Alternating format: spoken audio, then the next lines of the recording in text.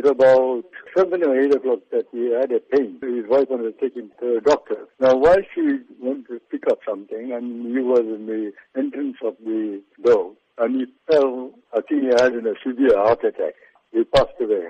How are the rest of your family coping at this stage? Look, he was my eldest son, and he was 51 years old.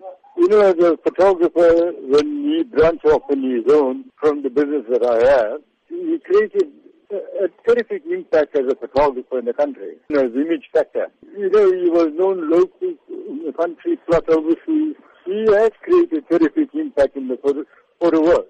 As you mentioned, Mr. Govender, Anand was known not just in Durban but around the country as well as other destinations around the world for his outstanding work in the photography field.